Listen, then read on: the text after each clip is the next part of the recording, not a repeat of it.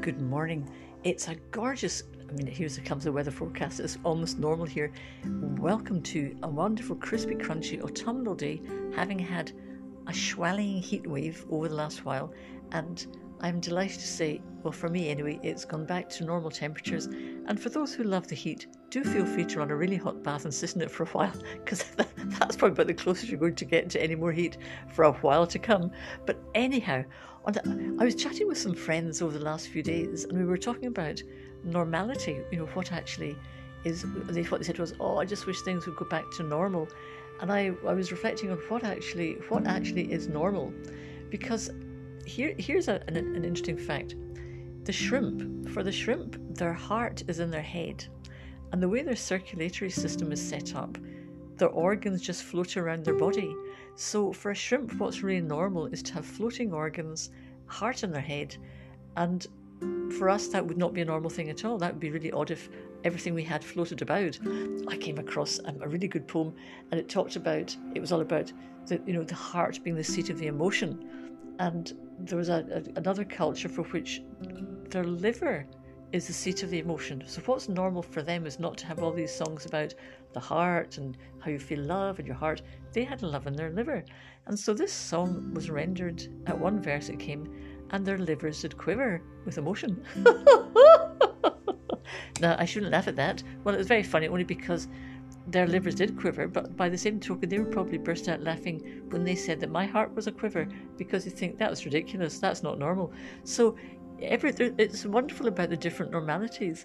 For example, it was very normal between 1912 and I think it was 1948 for competitive art to be an Olympic sport. People would do architecture, painting, creative clay work or whatever, make statues. And those were all art forms that were competitive for the Olympic Games. I do wish they'd kept those ones up, because it would be fantastic to go around galleries and exhibitions and just see some of the stuff that people had created. But for some reason that was dropped. But in that period it was quite normal. However, one of the best ones I came across in terms of normality was just before the invention of toilet paper.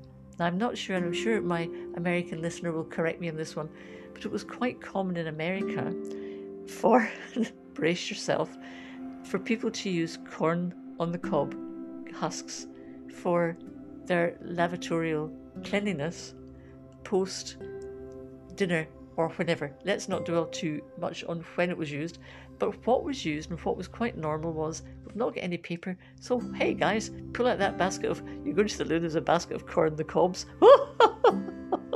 happily, oh joy, we've got toilet paper now. But for a whole range of generations, corn on the cob was normal and paper wasn't.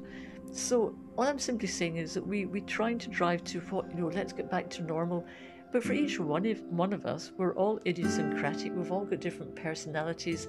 In fact, there's a story I will not tell you about just now, but it was hysterical. But all I'm saying is, there's no such thing as, I don't think, as getting back to normal, but there is something about embracing what we're in, how we're in it, and celebrate our unique idiosyncrasies. So you go enjoy whatever your normality is, enjoy the rest of your week, be encouraged, and I can't wait for you to meet the guests I've got on for the next podcast. No spoilers here. Speak to you, Anonicus. Take care, guys.